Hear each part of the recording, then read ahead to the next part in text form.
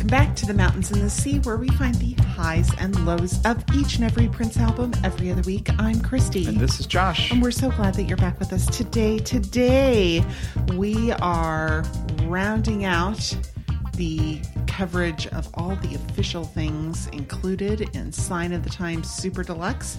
We have made it to the DVD. It's the last of the discs. That's right. There's plenty more to talk about in the Sign of the Times era. Oh, yes. And we'll get there. Yeah, we're not done yet. But no. This is the DVD, which we've been waiting to watch until we were going to cover it for the show. Exactly. Here we are at the end of March 2021, finally watching a DVD that came with this set that came out back in September of 2020. Yep. It's been literally sitting in there for half a year. It includes a few things. Yep. It has a menu, first of all. It does. It's very exciting. We've had other official things that had a video attached, and it just like you put it in and it started. Right. Yeah. This has an actual menu with video behind it and things to choose from. So you can choose to play the concert, which we'll talk about in just a minute. Which is basically like play all. Yeah. Yeah. Or you can go through the set list. Yes, where you can select tracks. Where you can select individual tracks. And then there's videos from Sign of the Times that were included.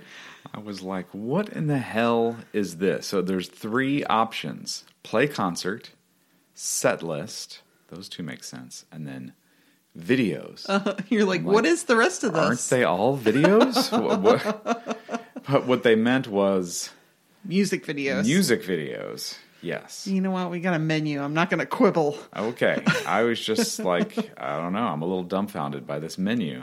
And didn't we find a little glitch too? If you make it through the entire concert, if you get to the end, it takes you back to the menu, which makes sense, but the menu then doesn't work. Yeah. It has the options, but there's no little heart symbol that serves as your cursor to show you around. Yeah. It's like trying to play the interactive DVD from back in the day. That's true. It works if you try. I had to turn it off and turn it back on again. Yes, you did. It was the old IT trick. That's right. If it doesn't work, have you tried turning it off and turning it back on again? The next step was having the IT guy come in our house. Move!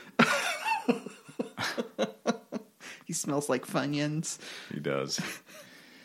So yes, I was excited too to see there was a proper menu. And it's usable. It was fine.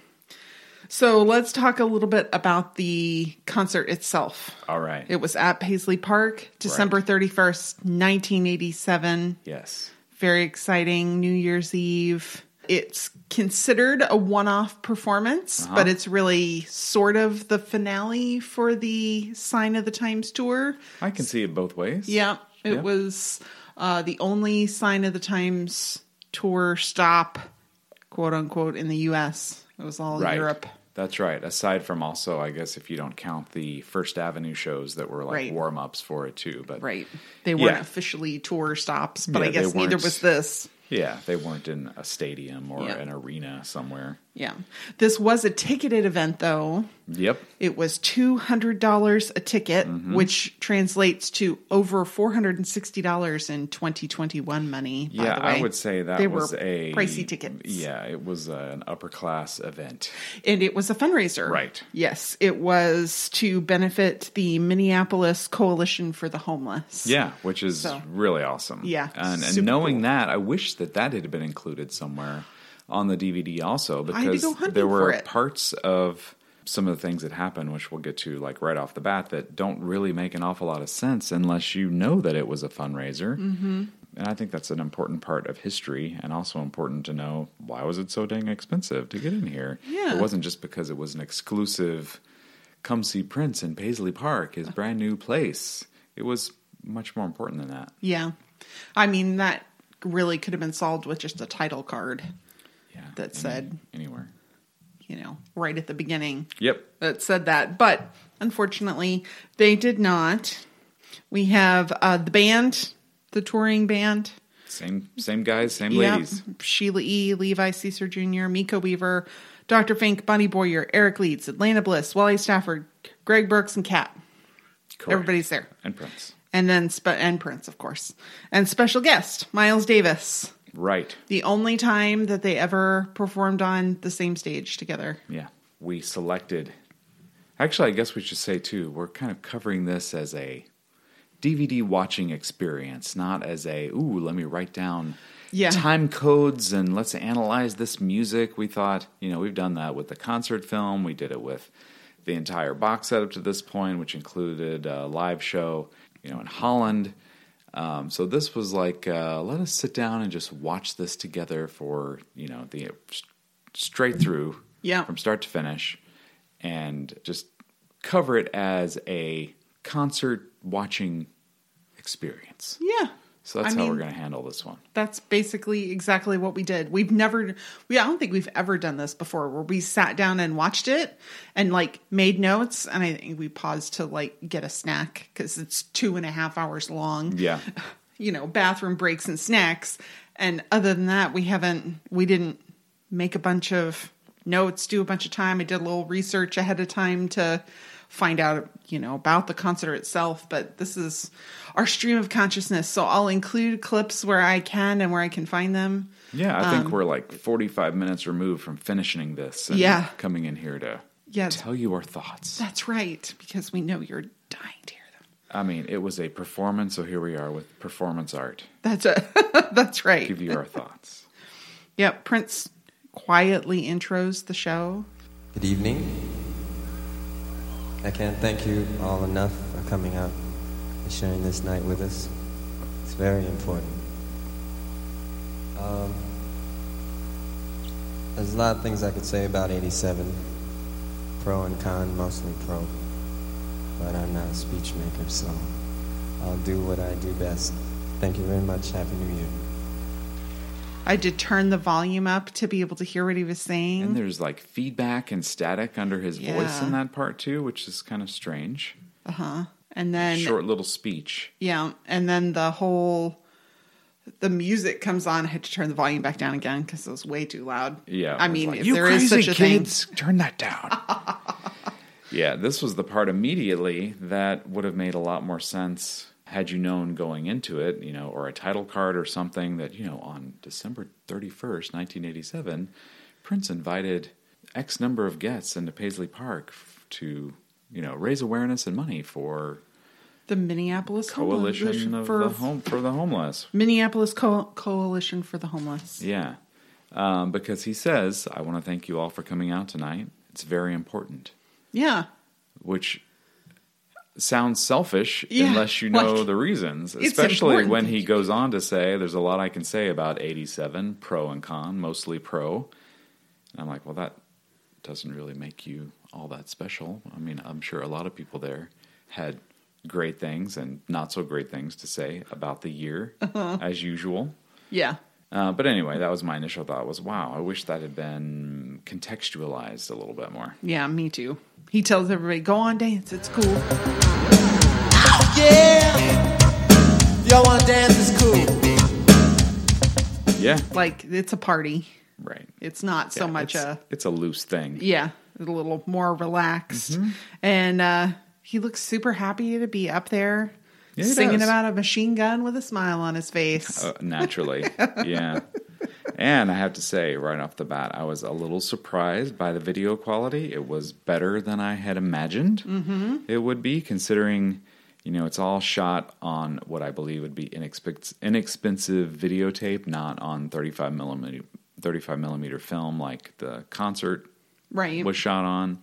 It has that kind of camcorder feel to it a little bit. A little bit, but there was the super fast frame rate. It's ultra smooth and it feels a little soap opera-y. Okay, that's fair. Yeah. But they had some good switching. Mostly. There were a few spots where it was like, ooh, somebody is confused or didn't exactly know what was going to happen. But I would say switching and stuff were pretty good. I'd say overall the quality of it was, yes, quite good. It's good considering it sat in a dark box somewhere for 30-something years. Yeah. It did have the plasma ball overlay effect, on the beginning. But it's not obnoxious and it's not goofy. It's not there later. the overlay. We'll get there. What do you mean it's not there later? If I go back and watch it, I bet it's still there. I meant it's not annoying in that spot. Oh, okay. At the beginning. Later, it's less effective. Okay, I see what you're saying. It's not annoying there. It's not there. Yeah, right. I see. All right. Yeah. I thought that the opening of this thing also begs the question, how fast does this man's hair grow? Yes. For crying out loud. Like the year before, Under the Cherry Moon parade tour, he has pretty short hairdo. Mm-hmm. And now it is longer and almost fluffy. double the length that it was in the concert film that was shot in June. So like in 6 months, it had doubled in length. That's fair. Yeah. Yeah. He must be taking the right kind of vitamins or something. Well, certainly he's got people looking after him. That's true. His hair grows fast. His black trench coat was super cool. Yeah. I was kind of impressed by not just the video quality, but also the commitment to the Sign of the Times look and feel was still there. It wasn't the entire stage set, which I found a little interesting because we know they had set it all up there before to film the concert video. But maybe they had to return that backdrop to the dinner theater. Yeah, I don't know. I'm sure. There was some fun inflections in his voice in the choruses. That's the special things about live performances. Yeah, they're all Mentioned different. It many times. Yeah. Sitting now, ship explodes. Everybody feels so blind.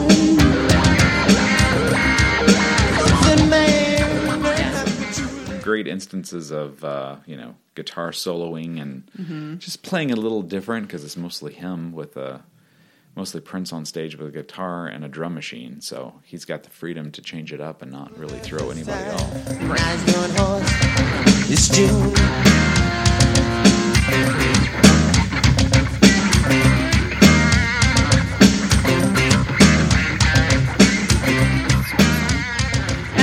Drumline comes in. It's very similar to the concert film in that way. Yeah, very much so. Yeah, so it's fun. And then Play in the Sunshine. Mm-hmm.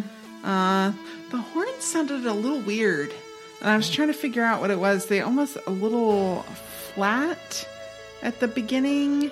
And I couldn't decide if it was just because it was an old recording or if... I don't know how much mixing they did to this, but if they did any, or if the horns were just turned up too loud where they were recording the audio for this, or I don't know, they were a little loud and didn't seem quite right to me. I did not notice, but I believe you. Okay. I didn't notice then, but they are now.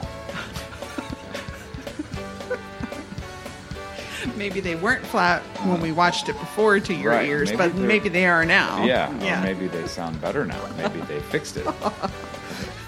We noticed during this that his guitar is wireless. Actually, you noticed. I was like, is that a wireless guitar? Well, because he spun a couple of times while he was playing.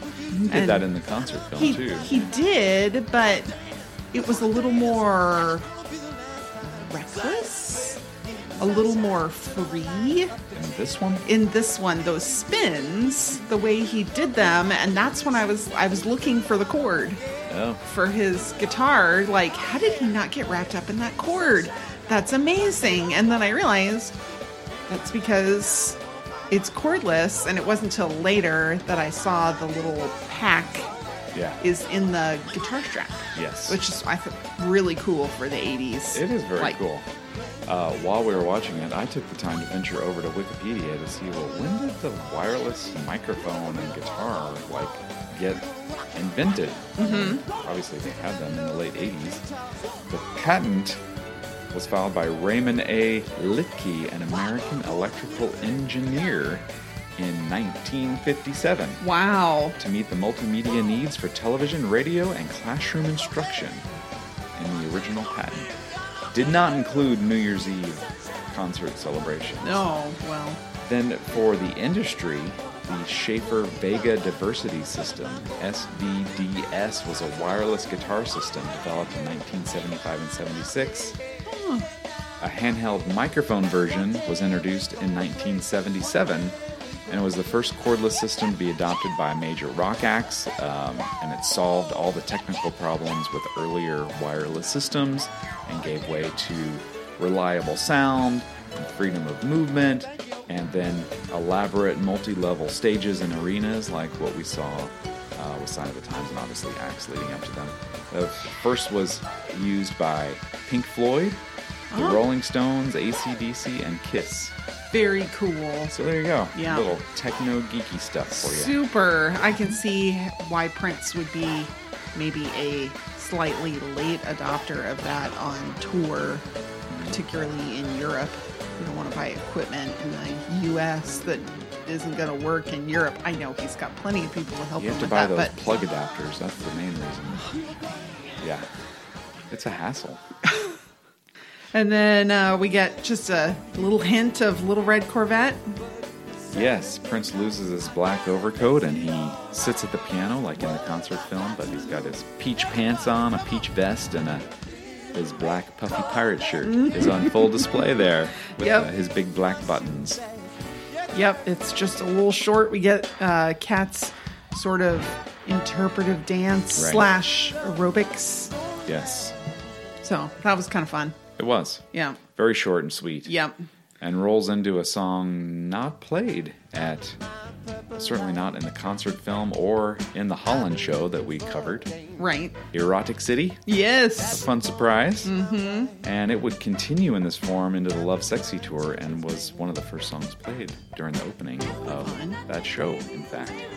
We get some silly punching choreography, a battle between Kat and Sheila, and no live drums. No, because Sheila's down there fight dancing. Mystery dance solved. Fighting. There's a pre-recorded drum track. And that happens a lot during this tour also. Mm-hmm. Yep. Prince does lots of really cool splits. He does. And then there's the horn part from Sex Shooter is in there also. Oh, that's what it was. I was like, there's another song in there. Yep.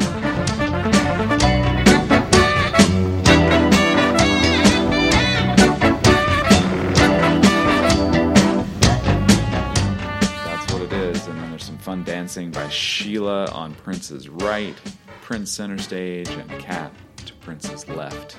And they do a little dance routine while that horn part plays from Sex Shooter. Yeah, a little tribute to Apollonia 6. Yep. Yeah.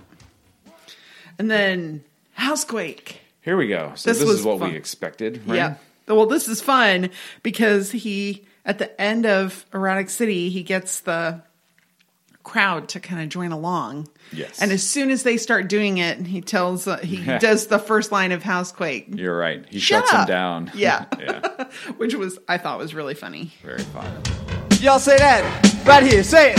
Whoa, whoa, whoa, whoa, whoa, whoa, whoa. Shut up already. Damn. His vest is unbuttoned now. I think, just like during the tour, he starts nice and made up and starts losing stuff. They all do a very good job of jumping together in time. Yeah, they do. Well, I mean, he tells them what to do. You put your foot down on the 2. You jump up on the 1. And hey, now you're having fun. Gonna show you what to do. Put your foot down on the 2. Jump up on the 1. Now you're having fun. You're doing They better be having fun or they're going to get fined. Yes, smiles all around. That's right. Lots of hand signals to Sheila, too. He, holds up a 3 at one point, holds up a 5 at one point to indicate the number of hits before continuing. But otherwise, I thought this was pretty close to the concert film performance of Housequake. He really enjoyed calling Eric Leeds to play. Yeah. When he says, and the saxophone is the fault, it's a big smile on his face. Yeah, didn't he say, y'all got it, or something like that? He kind of steps aside and lets the band take over. Housequake! And the saxophone and the fault. Y'all got it! And then he goes and shows off for some ladies in the crowd. All he has to do is stand near them, and they're beside themselves. Naturally. Naturally. They're standing beside themselves, looking at themselves with their big hair. Yes. Very, very big hair. Yep. And some shoulder pads. I saw those too. Naturally. Yeah. And then we get just a little bit of Slow Love. It was the right amount of slow love for me. It sure was. That's what I wrote down also. I'm like, oh, the first verse and the chorus only. I'm actually okay with that. Thank you very much. Yep. Not our favorite song on tour. I think for the Holland show, we kind of felt like it almost was kind of a downer after a fast opening few songs, and then Slow Love kind of brings it down. I realize it's in the title, Slow. Yeah. But we get just a little bit of it. And again, I wish that Prince's voice would have been a little louder. The drum overpowered him just a little bit there. But, then we get Do Me Baby.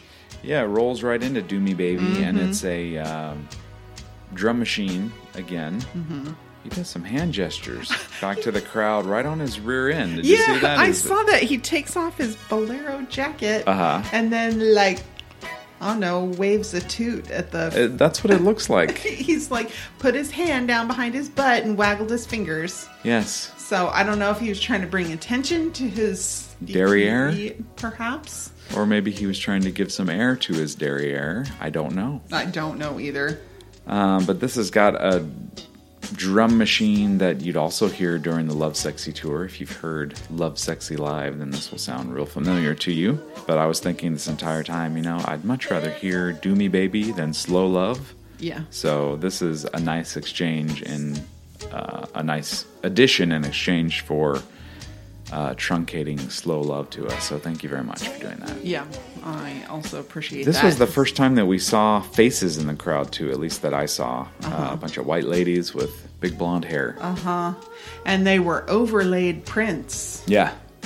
As he sang. Yes. And this is where I was like, okay, I don't need to see, A, people from the crowd for that long, or B, over top of Prince. I don't need this overlay. It was too long. No, they've got 2.5 hours of time to fill here. So some creative video editing for 1987. I understood a little bit, but okay. I didn't like it at all. All right. And then we get to Adore. And then again, I was like, well, it's no less distracting when you put Prince over Prince. Yeah. With the overlay. Yeah. I don't like that either. I think I gosh. just don't like the overlay. I guess not. No. I was okay with it. I like that we get to see Eric Leeds up front and center at the beginning of it. I'm like, oh, look, no gray hair on Eric Leeds. He's a young man still. Yeah. And I thought Prince's falsetto is super smooth considering how much dancing and aerobics have been going on up to this point. With the suit and the hair getting looser, Prince is starting to look more like Love Sexy Prince than Sign of the Times Prince, too, I thought. But I just wanted to remark on the quality of his singing at this point is pretty impeccable. It's fantastic, and the falsetto is effortless, and going from one octave to another is just effortless. Yeah. It's just amazing. It seems like nothing difficult to go, from a deep singing voice up to all the way up to falsetto. Yeah, is fantastic. He always made it look easy. Yep. He also made it look easy to mix in some preaching. Yeah. Yep. If you're ever feeling lonely, there's someone who can help you through that, and he gets everyone to point up high and says he's right there. So we get some preachy Prince mixed in. That's right. Now just point your finger like that. That's who'll help you.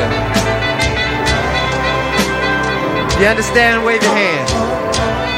For everybody who thinks that preachy Prince didn't exist until Larry Graham came along.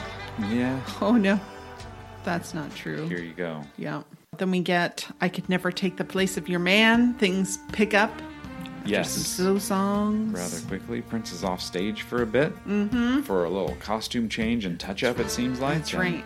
He adds the chunky necklace from the concert film video, too, cool. which is really cool. He's got the same pants on, I think, but he's got a peach jacket with a little black pocket handkerchief. And it's really ruched short. in the back. Yeah. So it's like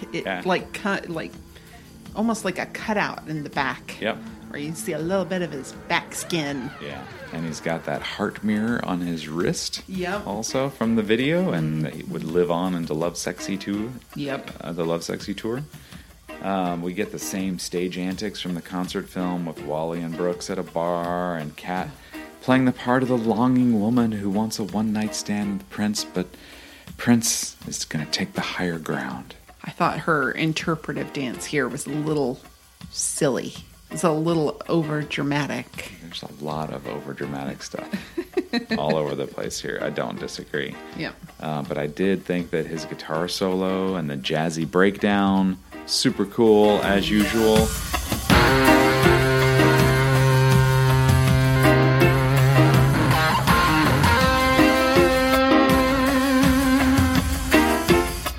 For most of it, he's playing with no guitar pick. Did you notice that? Oh, no, I didn't. Yeah, I don't know if he dropped it or if, like I said, we watched it once straight through. So at some point later, he's got his pick back, but for the guitar solo and the little jazzy breakdown part, no pick at all. And I also noticed he was very not bothered by the corner of his peach jacket kind of getting in the way of his hands and guitar. It was like dangling over the strings for almost the entire thing as part of his jacket that I would think as a guitar player that might be a little distracting, but not so much. Prince, no. Yep. Then we have the What's Your Name jam. Yeah, this was played in rehearsal a lot, and it's sort of kind of an extracted part of Love or Money. Okay. And also contains a little guitar part from Let's Go Crazy Dance Mix. And that repeating, well, it's very repetitive at first because we get this, Lynn drum machine beat and a little guitar riff for, 4 minutes? A long time. A long time before this chant of baby, baby, what's your name? And it never really goes anywhere. No, not really. There.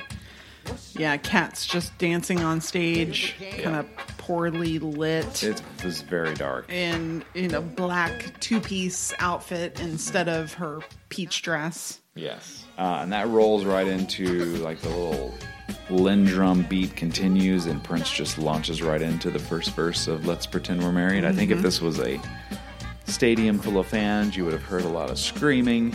Yep. Here the audience is a little subdued to begin with and kind of low in the mix. You don't really hear the audience much. Right. So that doesn't happen. But we get a Let's Pretend We're Married snippet. Mm-hmm. It gets all soulful. It does.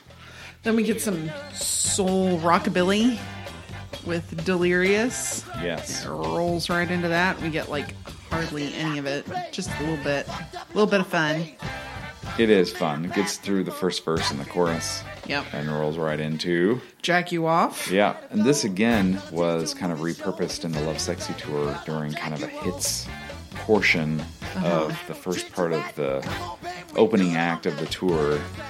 They would roll through these in the same kind of arrangement, which is kind of fun to hear here in an early form. Right.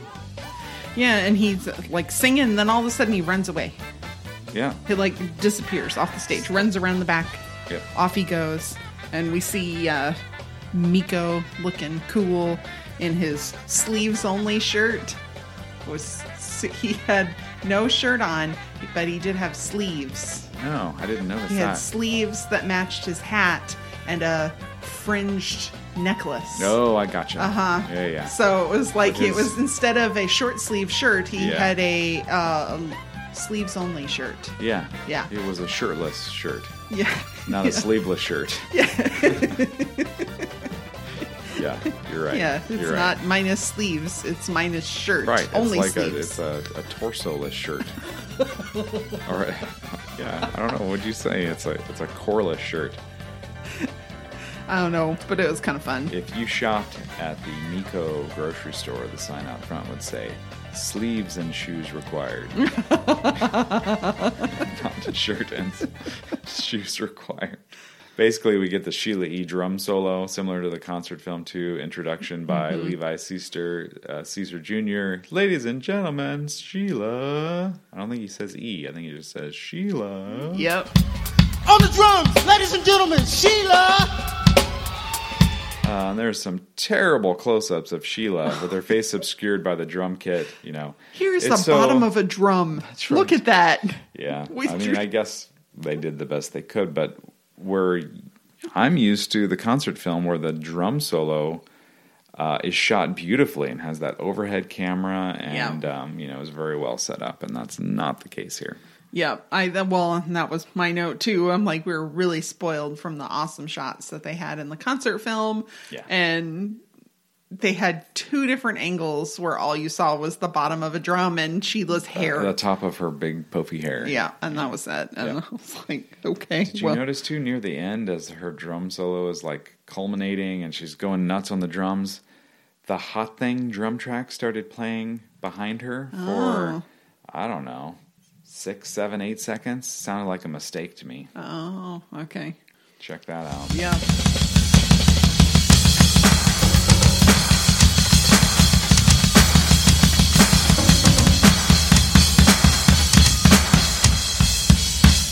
And she doesn't just hit the cymbals. Yeah. This one, she's punching the cymbal. Hands, she's fists. A closed fist. She is punching a cymbal. Sheila v. Cymbals, fisticuffs. Yeah.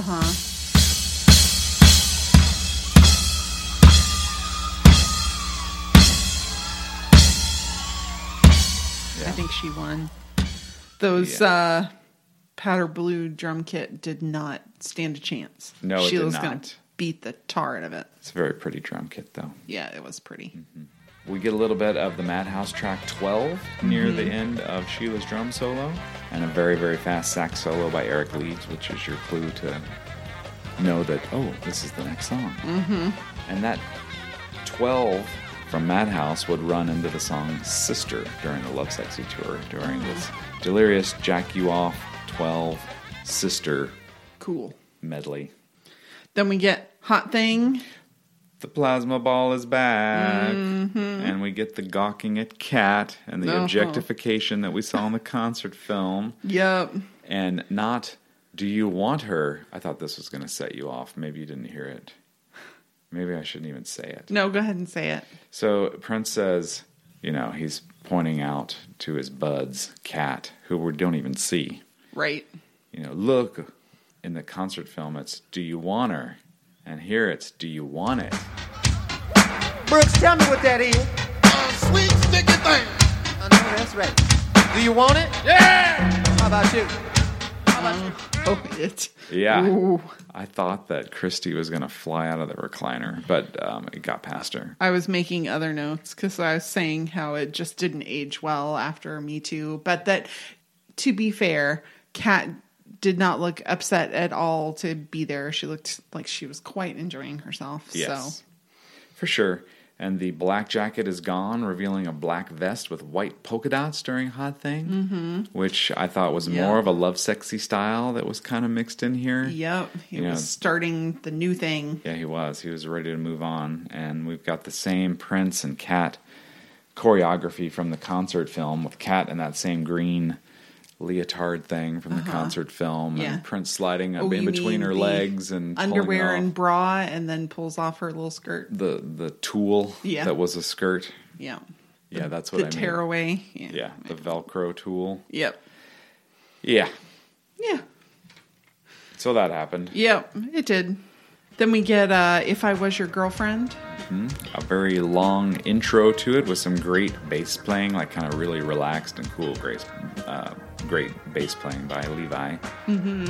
Yep, and boy, they sure do show a lot of footage of them doing their CrossFit dancing. Oh my gosh, I'm like, this is like a silly foot routine. It's not complicated at all. It's a couple dumb dudes who are not dancers, and we get multiple close-ups from the waist down of their feet. We get Miko and Levi doing it, and then we also get, I think, Greg and Bonnie doing it. I'm like, is he filming this to see if he needs to catch anybody doing it wrong? Maybe. What? Maybe. Why is so much of this in here? Like, this is not complicated or anything special, but it was a long lead in, so maybe they were just like, we gotta show something else besides these guys just playing around in the dark. Yep. Great vocals by Prince again. over the Lynn drum machine. There's no Sheila on the drums. The drum kit sits back there empty. So I don't know what here. Maybe a break for Sheila could have been, honestly, after the drum solo and to give her a break. But, yeah, a drum machine. Yeah. And he sings with his hand in his pocket. Yeah. It was very endearing. Yes, it is. Felt very... Yep, look how cute I am. Accessible and endearing. Yep. Yes. I mean, I think Prince wasn't one for proper posture and, everything your music teacher taught you about your diaphragm and... Nah, F that. He sings on his back. He sings while he's hunched over. And, lots of stuff going on. That's right. I thought it ended weirdly with it has that same kind of breakdown and the eerie synths that are going on, but there's no big heart mirror. Right. For them to mess around with. And, I mean, that's also weird, but somehow it was even more weird without it there. Yeah, where he walks around her and points at her and then takes her off the stage. Yeah. And I was like, this is a little High School Musical-esque. And then that was coupled with the sound was a little more echoey on this track, I thought. Okay. And so it kind of sounded like it was being recorded in High School Musical theater. Oh. So it kind of all went together. I'm like, yeah, okay, fine. No, just embrace it. Yeah. I mean, the song is weird, too. That's what makes it so great. Well, so that's I guess true. It all goes together. Yep. Then we have Let's Go Crazy. Yeah, I feel like this ended disc 1, because that's sort of where the Holland show was split apart, weirdly. Yep. But there was none of that wedding march and... the little... compilation thing. Yeah, the marketplace kind of area with the salesmanship going on. Spider D's Big Apple rapping. Right. Which was at the end of If I Was Your Girlfriend. Positioned at the beginning of disc 2. Which was weird. Before Let's Go Crazy. Yeah. On the Holland show. Which was, see, that's weird too. Yep. But we get Let's Go Crazy. Yep. We get some hands. In silhouette, praying hands held up aloft, which was a little weird, but okay, whatever. Yep, mostly drum machine again with Sheila on drums, but she gets up after the first verse and chorus to play like a smaller drum kit center stage for accents next to Prince. Yeah, which was fun. Yeah. He yells, Happy New Year. Let's get nice. Yeah. Happy New Year. I love a nice pinpoint. Yeah, that's right. It's New Year's Eve. In case you didn't, we already know it's 1987. He said that right at the beginning. Now we know for sure New Year's Eve. Yeah, and we get a little snippet of a song I had to look up. You were singing along to it when he starts getting the crowd to sing na na na na na. Yes. Na na na na. I was like, what is that?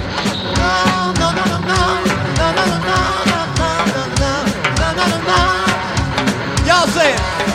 To me, it's always Boney Maroney. That's what I sung along with. That's what I knew it as, like this dumb, I don't know. That's what both of my parents called me that when I was a kid. Boney Maroney.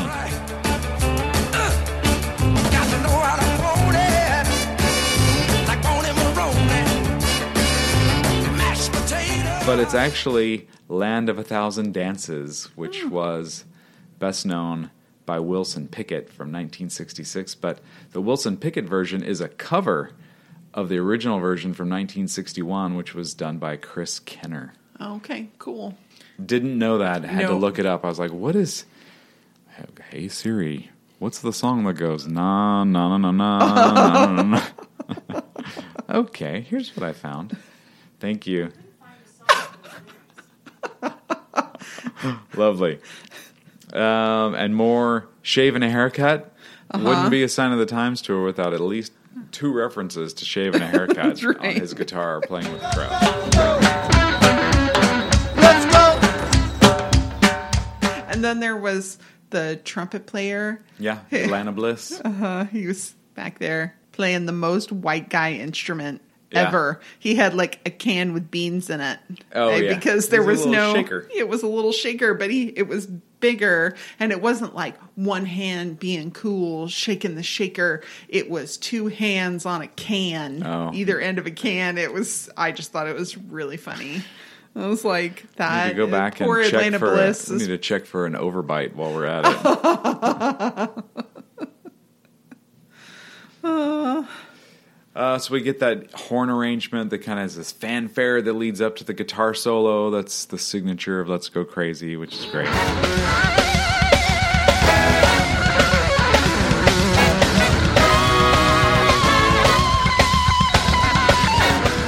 Breaks down into When Doves Cry. Yeah, but there's some feedback.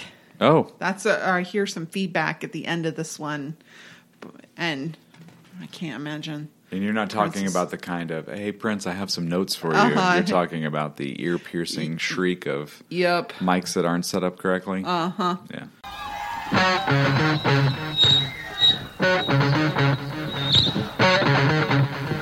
Yep, and then it goes into When Doves Cry, which is fun. Yeah, again, mostly drum machine with Sheila standing behind the drum kit, so I'm sure she's doing some accent hits or something with the cymbal, but it's mostly drum machine again, and it's full of some exhausting dance routines. Mm-hmm. They look exhausting to me, culminating with Prince and company around a red fire hydrant, lifting their legs when the dog samples from La La La Hee Hee Hee kick in near the end. And at some point, pretend to pee on the that's right fire hydrant. Yes, all in unison. And so they're doing that, and I'm thinking, wasn't this the guy that didn't want starfish and coffee containing the word pee-pee? Yep. But then here on stage, we can act it out. Maybe he had a change of heart after, getting more into George Clinton and P-Funk. I don't think that's what the P in P-Funk stands for, but okay. It doesn't stand for that. But there's a lot of reference to pee in my cup in George Clinton songs. Yeah, that's fair. Then we get Purple Rain, and again, a lot of feedback at the beginning of this one. Very true, yeah. Very recognizable as Purple Rain. Yeah, which was really fun when Prince finally does come out after a long intro, because he doesn't play Purple Rain. He does not. He plays Auld Lang Syne for quite a while. Which seems like the kind of thing that he would not find cool. No, but it was super cool. Yeah, and he knows the notes really well, but seems as confused as all of us as to what the hell we're singing about. So I took that as another opportunity as, you know what, I probably look it up once a year and then immediately forget because I don't care. I think New Year's is like the dumbest holiday known to mankind. But it's a Scottish poem, Auld Lang Syne, that can be translated into standard English as old long since, or less literally, long long ago, days gone by, or old times. And consequently, for Auld Lang Syne, as it appears in the first line of the chorus, might be loosely translated as for the sake of old times. I never ever remember that. But again, a quick trip over to Wikipedia during the long intro to Purple Rain, aka Auld Lang Syne, gave me the time today to educate myself and share it with you all again. Fantastic. He yells yeehaw in the middle of one of those guitar solos. It's like a country boy.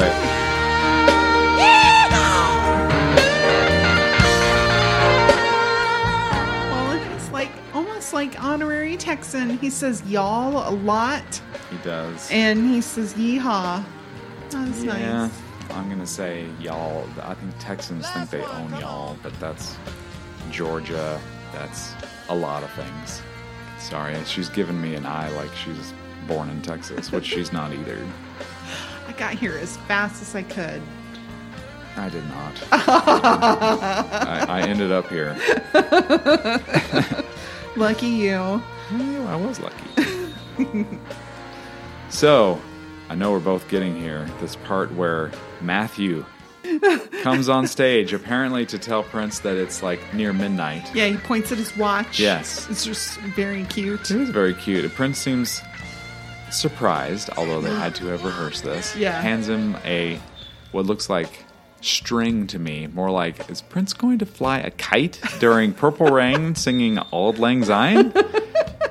But no, it's some rig that is tied to the top of the stage area that apparently is supposed to release something. Confetti or balloons or slime. I don't know what. Slime.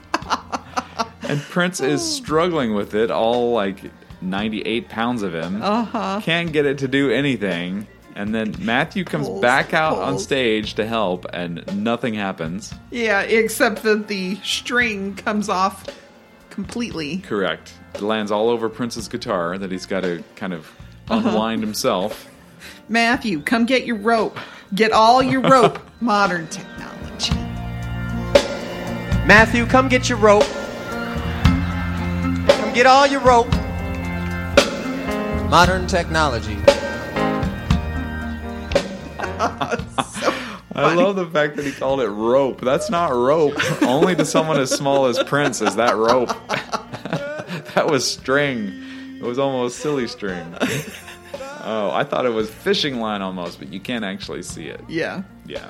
I was like, well, that's really funny. That was funny, because I could have seen him being pretty pissed, but he made it funny. Well, and then he runs over to the side of the stage, and there's balloons. Like a pillar of balloons. Like a pillar of floating balloons, and he hits them like he's trying to knock those down into the crowd, and he knocks them loose, and they float up. Yeah, they're all filled with helium. I'm like...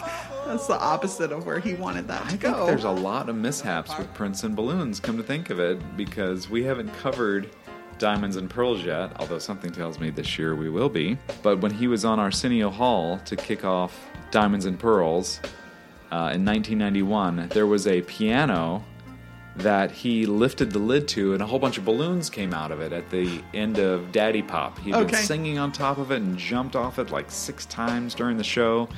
And he lifts up the top of the piano, and all these balloons come out, and I think he kind of expected the top of the piano to stay open, and it came crashing back down, and he nearly crushed his hands in it. I mean, it looked like he was milliseconds away from smashing his fingers in this piano just to let some balloons out. So, I don't know. I think that was 4 years later, so maybe after that he maybe separated himself from balloons a little bit. Oh, and then finally, anticlimactically, the balloons get released. They do. They finally fall, and everyone's like, yeah. They're like, you could kind of hear the audience go, oh, that's what that is. That's what he was trying to do. Yeah. It wasn't slime after all. Yeah. Thank goodness. So he adorns one of those plastic white recycled necklaces that you can get from... Yes, a Party City lei. Yeah. Yep. I thought maybe it was from Dollar General down the street from Paisley Park before he launches into the proper version of Purple Rain. At least the first verse and the chorus and the guitar solo and the chant. Yeah. I don't know why he would put on a lei for that. It's not like a Hawaiian song. Maybe it was the theme of the night. There were white and black and gold ones handed out or something. Okay. That's what I was thinking. But it was also inexpensive to go get. Yeah. Probably available in Minneapolis or Chanhassen in late December after Christmas. Yeah. These are things they had in stock. Yeah. We get some rock god guitar playing. Yeah, he did look like he enjoyed playing that quite a bit. Yes. Then we get 1999. Mostly a drum machine again, with Sheila standing behind the drum kit hitting cymbals. And Kat takes the first line. Yeah. And then our question from the last episode where we talked about the Holland show is answered. Who are these god-awful male singers? We blamed Wally and Greg. Yeah. It wasn't Wally and Greg. I apologize. I might have said it could have been Dr. Fink, too. Yeah, I apologize to all of those people because as talented guitar players as they are, Miko and Levi did not sing this line well. They should have had me up there. I mean, you could have done a better job because you'd have sung it in a way that... When I woke up this morning, I could have sworn it was Judgment Day. Sorry, it was listeners. It was I'm really bad. Sorry. It was worse than that because there were 2 of them. There's only one of me. There is one part of the song where Prince takes his guitar off and holds it behind him, This happened twice. I forget where else it was, but there's a guitar tech that knows exactly where to be to take Prince's guitar from him just out of the stage spotlight. You see a hand come in and take it away. It's not quite the magical Prince's guitar has evaporated into thin air, but it's close. Yeah. Well, yeah, the evaporating into thin air would happen later. Yeah. But yeah. He didn't seem inclined to throw any guitars during this show. That's true. Well, if you like the beginning of You Got the Look and that held organ part, you're really going to love the live version, which holds that note for, I don't know, a long time. A long, long time. Yeah, another overlong intro. And I was thinking, it's got to be like logistical in nature. I think there's like something going on. Yeah. Yeah. And then they have another bad camera angle. The band's all dancing like in the middle of the stage. Yeah, they're basically recreating the choreography of the video. Right. And all we see is their behinds.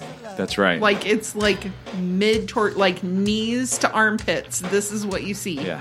Yeah. Like, okay, I guess we'll watch their butts dance. There were whatever. a lot of instances of tight shots that could have been better had they not been quite so tight. It's like they got new zooms on their camera and wanted to show them off.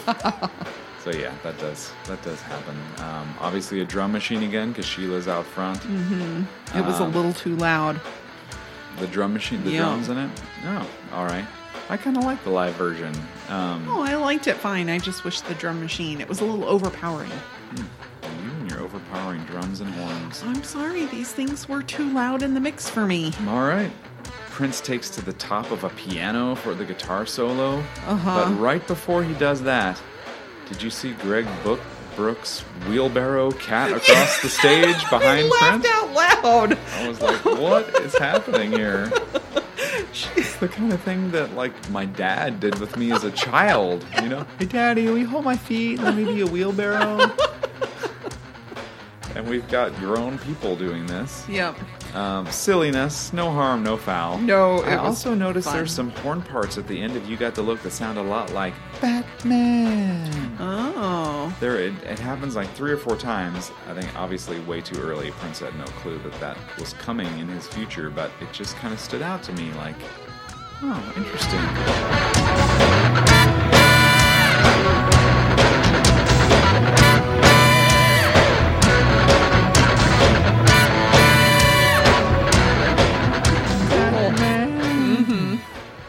Man, Sheila's white top is so sheer, she almost shouldn't even bother to have had a top on.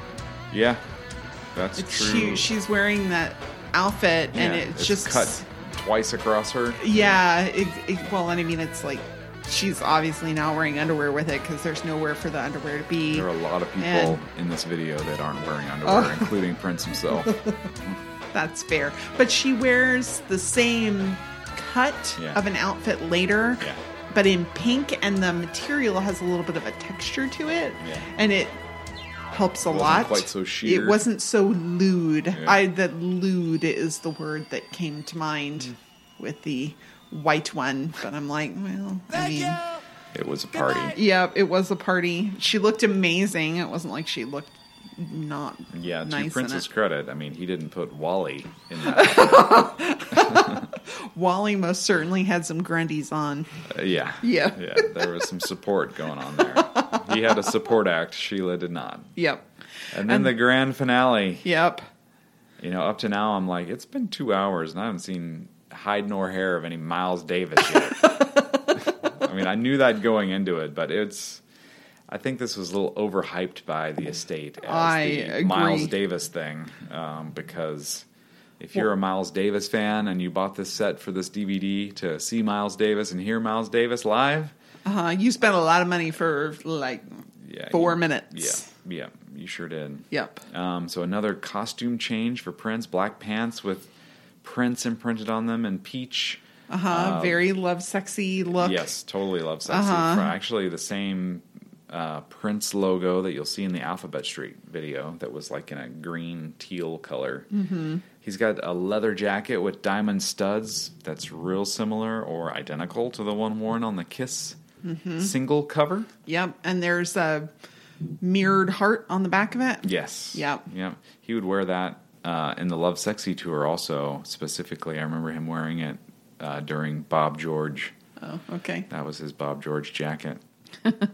And they didn't make us wait through the whole long logistical time between for the encore. For the encores, there was a cut there because they came out. They look all fresh. Everybody's clothes are changed. Yeah, I'm like, wow, that's amazing. I'm like, how do all of them look so good? I'm like, what product were they putting in their hair to have it look so like fresh and bouncy and clean, or was it completely frigid in there so that they just weren't sweating? Well, I'm sure it wasn't warm outside. Well, I know. What it was like inside, who knows? It starts off as kind of just a fun jam, like the concert film or like the encore for the Holland show that we covered in our last episode, including Prince taking over the drums for Sheila so she can come out and deliver her trans-Mississippi rap. Yeah, a truncated version of it here. It was not as long. It was not as long, and the whole thing to me was kind of muddled, like she was not saying the words, but kind of making sounds that are close, the way that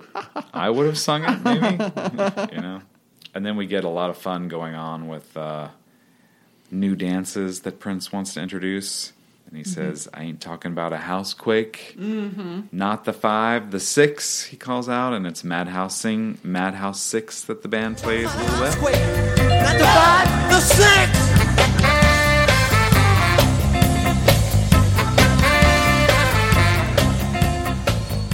While that's going on, we had to rewind it a couple times to see when Miles Davis actually snuck on the stage. Yep. But it's during that part of Madhouse 6. Yep. He slips on stage right as Prince is talking about Housequake. Yeah. Yeah. Miles Davis seems to have a bit of a technical issue. Yeah, you noticed this. I completely missed it. I don't know if I was making notes or what happened. Because he does start to play and there ain't no song. There's nothing. He is trying to figure out if he's just not hearing it in his earpiece. I said, I'm so glad Prince had a career after this because he looked like he was going to murder someone. Yeah, he was right. So angry. It was that quiet, anger that a person has that they're really, really mad because they look calm mad. Yeah, like they're trying to decide what kind of effing action they're going to take next because they're so infuriated. Yep. Am I going to rip off his ear or pull out his toenails first? Or maybe pull his tongue through his ear. Yeah. And use it to wrap up the toenails that I rip off with bamboo shoots. But they seem to get that sorted. Yeah, very quickly. Yeah. Boy, I think the price of admission here is almost Miles Davis playing little trumpet parts and Prince scatting them back with his falsetto. That is just so wonderful. Yeah.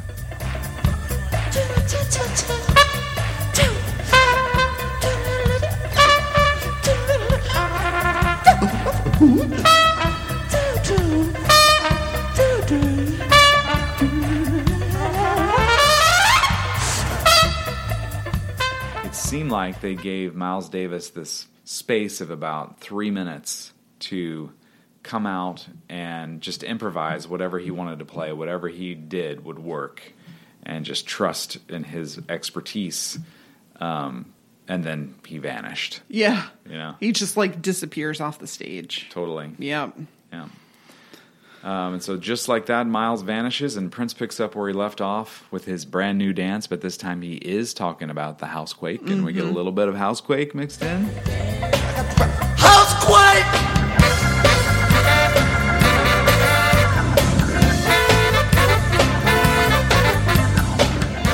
Brags on his band a little bit. I've got the funkiest band in show business. We'll take all comers. We don't discriminate.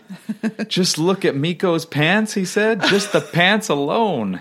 I'm like, well, like Christy said, I guess we can't look at his shirt, can we? Somebody tell me I ain't got the funkiest band in show business. We'll take all comers. We don't mind. We don't discriminate.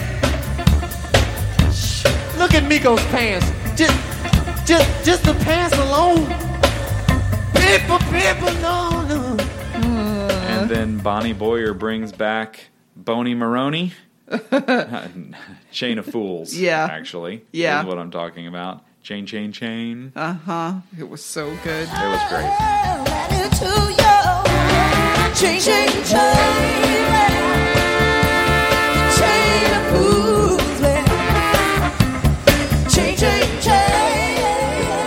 Brown mixed in some Mother Popcorn, which is vaguely Super referenced cool. in Get Off.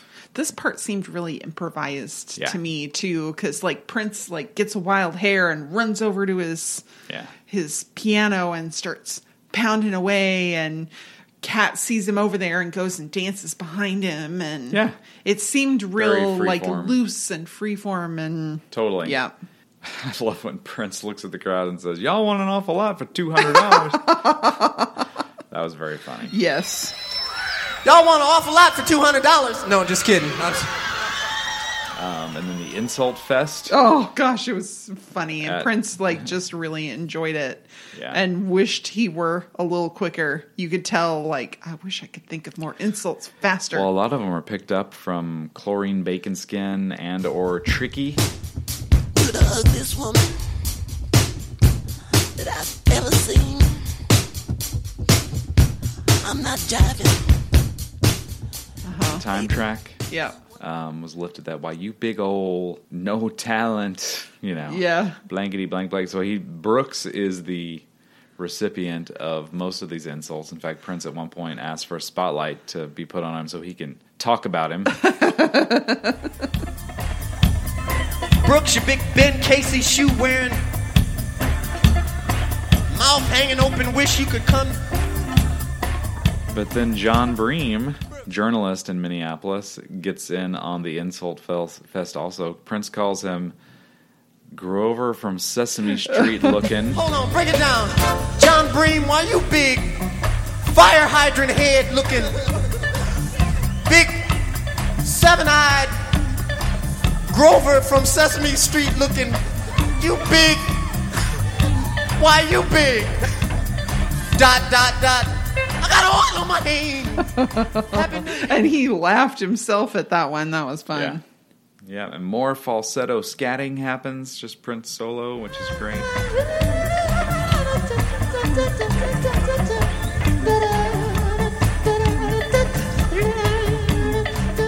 And then there was this part that I was like, wait, where's that from? When he sings "Put Your Love Down, Baby, When Your Money Gets Shot," but he does it in kind of this muddled. Put your love down, baby, when your money gets shot. Put your love down, baby, when your money gets shot. Put your love down, baby, when your money gets shot. Voice kind of mumbling a little bit. I'm like, oh, it's Alphabet Street, which we haven't even heard yet. Not released. Not released. We know that it was, recorded shortly thereafter. Maybe parts of it were being worked on in Prince's brain, but that was very fun to kind of notice. Oh, there's a little snippet there from Alphabet Street that we get to hear in It's Gonna Be a Beautiful Night. Mm-hmm. We finally get to see the kangaroo. That's right. They do dance the kangaroo. Which is exactly what you think it was going to be. Is. Just hopping. It is. It's a lot like the housequake. Yep. Lots of calls for Cold Sweat on the Horns. Yep. The James Brown song. And then back for the very, very, very end to It's Gonna Be a Beautiful Night with Prince kind of rolling his eyes and yelling, "Hit me in the back." And the horn part that plays after that kind of finishes out the show. Yep. We do get a few other of the call-outs that we heard before. Kick Some Ass, A-Train. Yep. On the One, y'all. Confusion. All those, they were pretty fun. They were. And then, it comes to an end. And you're back to the menu, but with no way to navigate anywhere. At least for us, we were like, oh, we made it to the end. Here's the menu again, but surprise, it's a dead end. So we've talked about the video for You Got the Look when we covered the movie. Concert film, and I Could Never Take the Place of Your Man, because it was straight from the concert film. Yeah. So the only video we haven't talked about yet was the Sign of the Times video. Yes, those 3 were included here. If you remember at the top of the show, us wondering, what's videos? Oh, I mean, music videos for singles. Yep, and it was a lyric video. Right.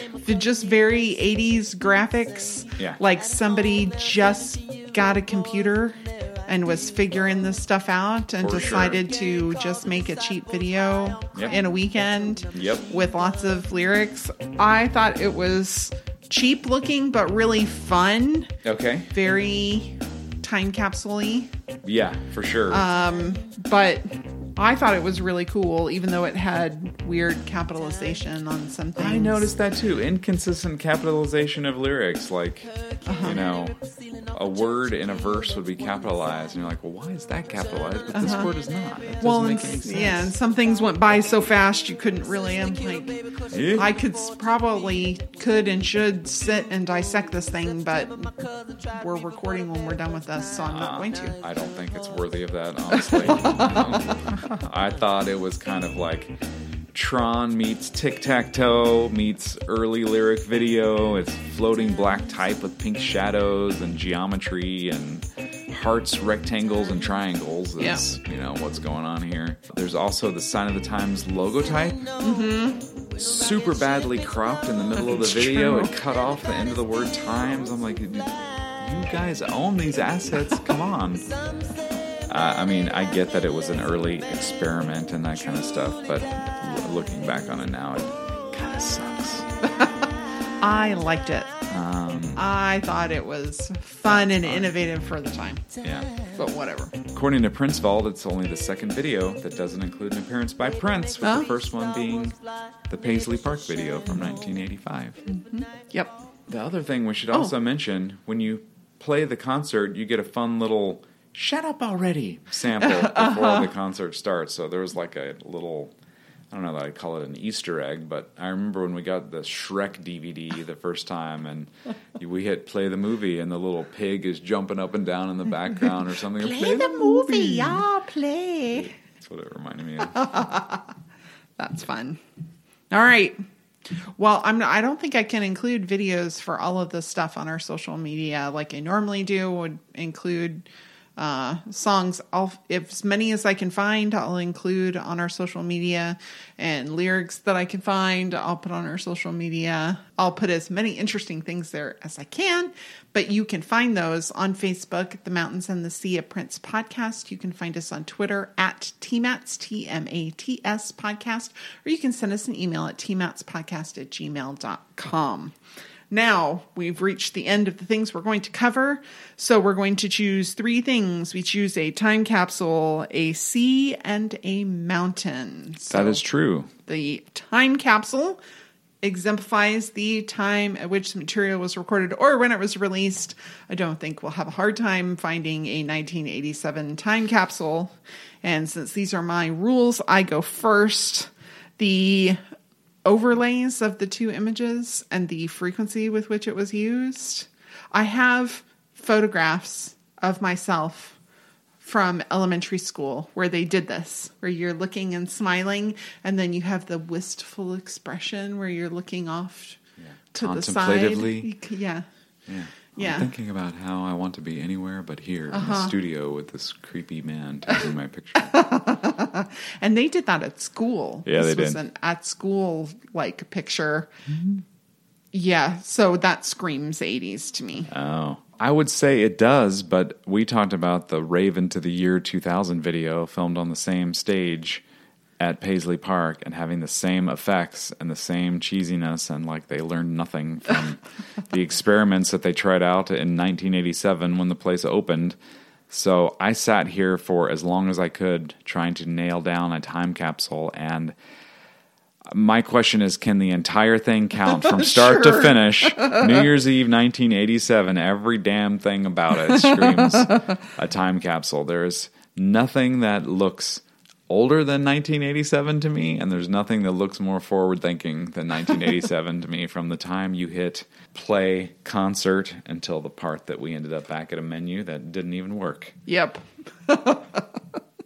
All right, the C, the low point, the thing that we like the least. The SEA. That's why we're the mountains and the sea. That's right. That's right. I'm glad we finally explained that. So I'm choosing the same thing for my sea that I chose for my time capsule because I found it really annoying with the overlays. I really just wanted a straight shot. Okay. Well, if I can count the entire show DVD as a time capsule, you can use the same thing twice. Okay. My C is the overhyping of Miles Davis's appearance on this DVD. I knew what to expect, having been familiar with the show, but I think it's just really unfair to make that the lead on what this DVD contains. It ought to be, check out the mad improvisational live performance skills of one of the greatest musicians who ever lived, and that's Prince, especially at the end of the DVD for the finale. Miles Davis's appearance is almost like Can I Play With You? It's like, well, this is nice to have, but is there anything really that special about what Miles Davis did on stage with a trumpet? It was very subdued. Maybe he was not trying to upstage anyone, and there were other horn players there. Right. But it was just way overblown. His contributions and appearance on the DVD, I thought, was overhyped. I agree. Absolutely. All right, and then the mountain, the thing that we like the most, the tippy top. Yes. And I think for this one, my mountain is just that this was included. Instead of including, which I know they didn't include the concert video because there was copyright issues with it. Yep. I'm kind of glad because this is different and fun and something that had been bootlegged and is now official. Yep. And more people get to see it that way and get to see it complete. And that's my mountain. It's just that we get it, that we included, that something new was included. Yeah, I would agree with that for sure. I'm giving it to, even though I feel like Miles Davis's appearance was overhyped and not super special, It's Gonna Be a Beautiful Night. Even though it's so long, it's like 20 some odd minutes long, but what a great example of Prince's brilliance live and how ready his band is for anything, even overcoming technical issues and having a good time and featuring one of his idols in Miles Davis and sharing a stage with him and the improv scatting that goes on during that, and then how ready the band is for all the different directions that Prince makes them go. Is really impressive. So that one's mine, and it was really fun to watch. Yes, it was really fun to watch. All right. Yep. Well, that's great. So what are we going to talk about next time? Well, we've got many more episodes planned for Sign of the Times Super Deluxe Edition, even though we've reached the end of the official set. There's a ton more material that was not included, and we've already covered some of that in our lead-up to the Super Deluxe Edition set. But what's up next is Madhouse 8, B-sides and remixes. It is going to be the first time we've covered an instrumental album on this show, and neither one of us are music scholars, so you're going to hear a couple idiots talk about music and no lyrics to dissect. And unfortunately for you all, we've got Madhouse 8 and Madhouse 16 on deck to get to. We're not going to do them right in a row, though, to give our minds a break from instrumental albums. So we're tackling Madhouse 8 first, and then we've got a little something special to throw in between, and then we'll get to Madhouse 16 after that. Super cool. Super cool. Well, do rate and review wherever you get your podcasts, because that helps us get found. And you know what? Tell a friend, because it's way more fun when you can listen to a friend and talk with them about the show afterwards and listen to the music again with them fresh, because it's so much fun. So we hope that you will do that. And until next time, happy purple listening. Thanks for being with us.